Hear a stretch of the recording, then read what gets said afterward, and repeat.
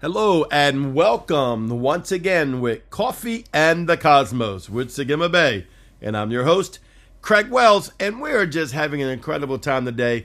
And I'm here sitting around the round table with two of my great friends, as well as Pastor Damon being one of them, and Donna, how do you say your last name, Donna? Melanson. Melanson. Actually, I grew up at Melanson. Hutch Melanson, one of my good friends called Melanson.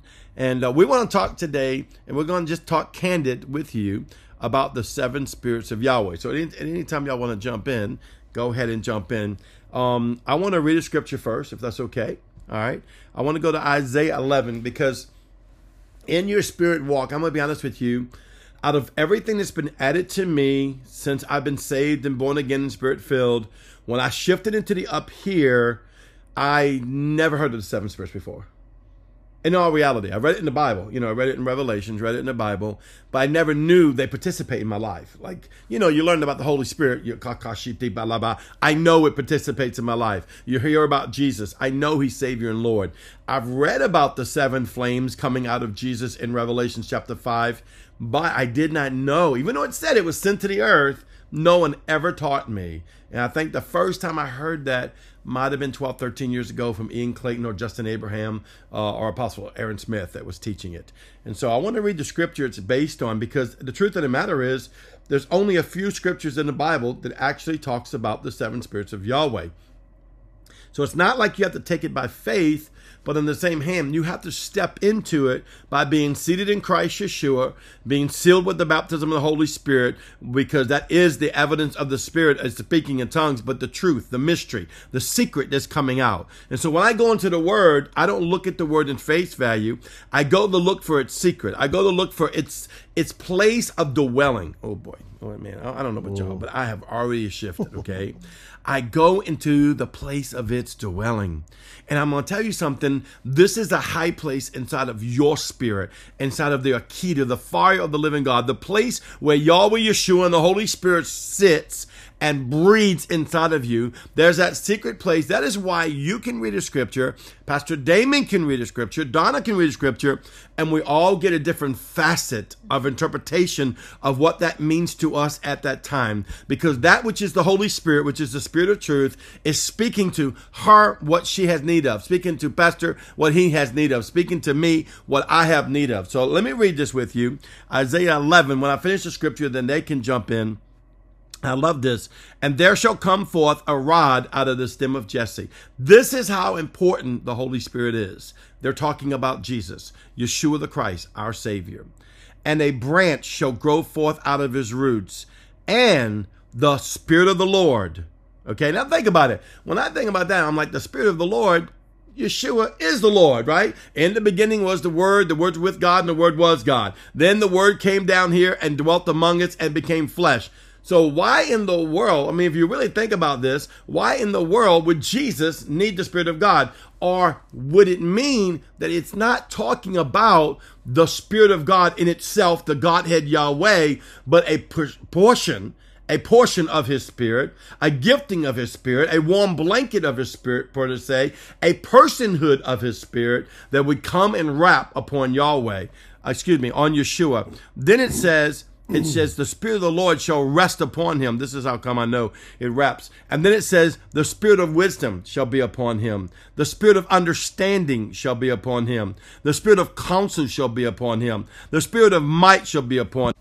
The Spirit of understanding shall be upon him. The Spirit of counsel shall be upon him. The Spirit of might shall be upon him. The Spirit of knowledge shall be upon him. And the Spirit of the fear of the Lord shall be upon Yeshua. Now, when I think about the totality that Jesus Christ had to take on the seven spirits of God to fully function in the earth, how much more would I need the seven spirits to come and work in my life? Why don't y'all jump in and give y'all experience of the seven spirits in your life? Please feel free. You want to go? Okay. Speak loud. When I first started seeing in the Spirit, I used to see orange in everything. And I never understood. And the very first thing I ever saw, it was actually an orange ball. And it didn't make sense to me I didn't understand the seven spirits at that time. And it was over a period of probably 6 or 7 months that every vision I saw was orange. I mean, I would see people and I would see them talking and I would see movement and I would see scenes of things, and it was all in these various shades of orange.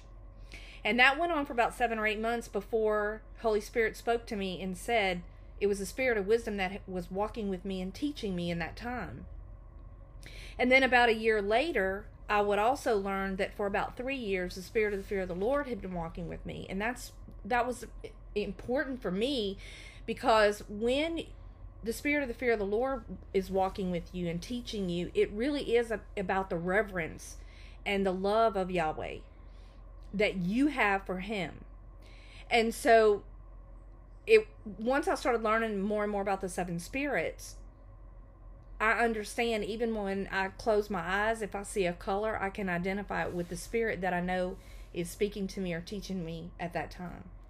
So they are represented by colors, and it's not surprising to me that in Isaiah it talks about Yeshua and that the Spirit of the Lord would cover him or wrap him. The Spirit of the Lord is represented in the rainbow as red. And so the blood, what other color would represent that than red to me? So that's my experience that I have to share. Well, I've got a lot that we could say about that. That's a very big subject, the seven spirits. But as Apostle was reading that scripture, it takes me back to when I engaged for the first time myself, physically engaged with what the representation of the seven spirits were to me. But as he reads them off, the Spirit of the fear of the Lord, which opens up my mind to tell me and my heart to tell me that the presence of His Spirit and the position of His Spirit in my life. And as you look, you draw and you take on the characteristics of those spirits, the wisdom, the knowledge, the understanding, those positions, the learning that you get from them, it becomes your characteristic. You're able to function in that being, in that position of knowledge, of wisdom, of understanding, of might, of counsel. As a pastor, I'm able to sit and I allow Holy Spirit to interact, the Spirit of the Lord to interact with me.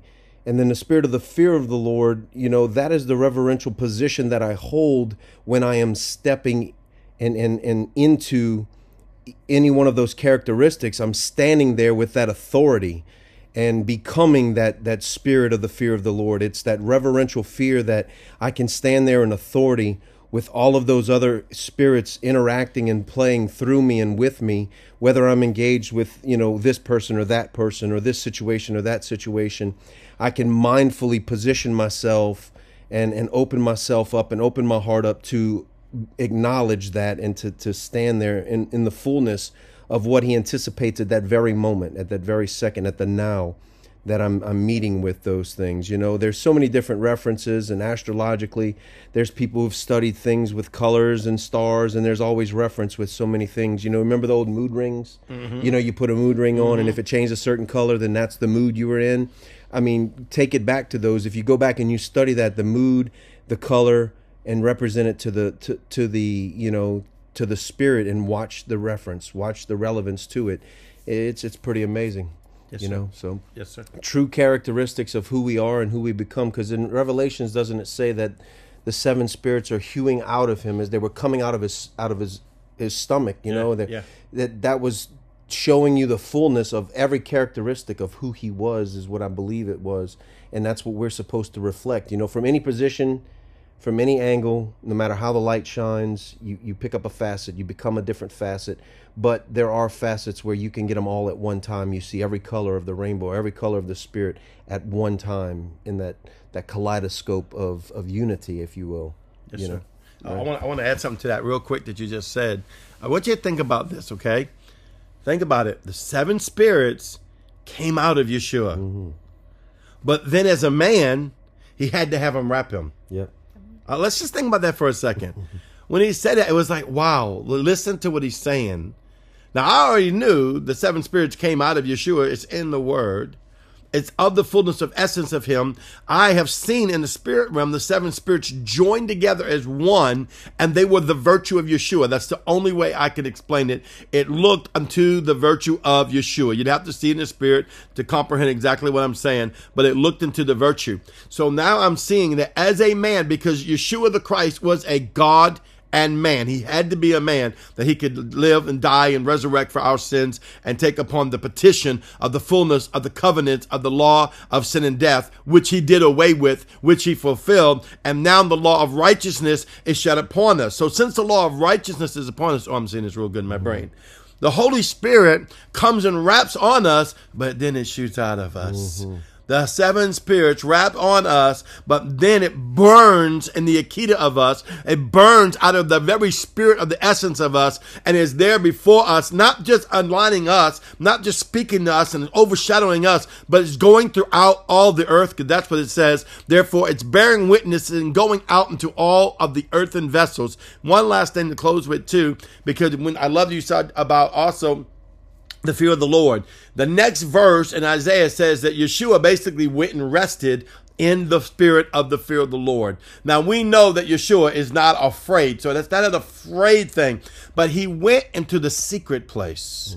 The fear of the Lord is in the terrible place. And I don't mean terrible like, though it could be. Okay, it's the terrible place. It's the place of awe. It's the place where the four living creatures, all they can do is express holy, holy, holy, because they don't have a word known to man that can express the glory of Yahweh himself. And Yeshua himself decided to say, out of all the virtue, out of all the consistency of the seven spirits of God, I will go and rest in the place that reflects the most of my Father's terror, which is not terror, not like do's and don'ts, like the religious world. No, the terror of the glory of himself, that I will die myself and to the fullness of the glory of Yahweh. Well, once again, this is Segima Bay, Samat Gog Gimel Ayen Bet Yod. I encourage you to engage the Hebrew Living Letters, engage the seven spirits of God. So good to have Pastor Damon on and Donna on today. I love y'all so much. Adonai! There you go. Baruch Hashem. We got Daniel in the other room doing a teaching right now.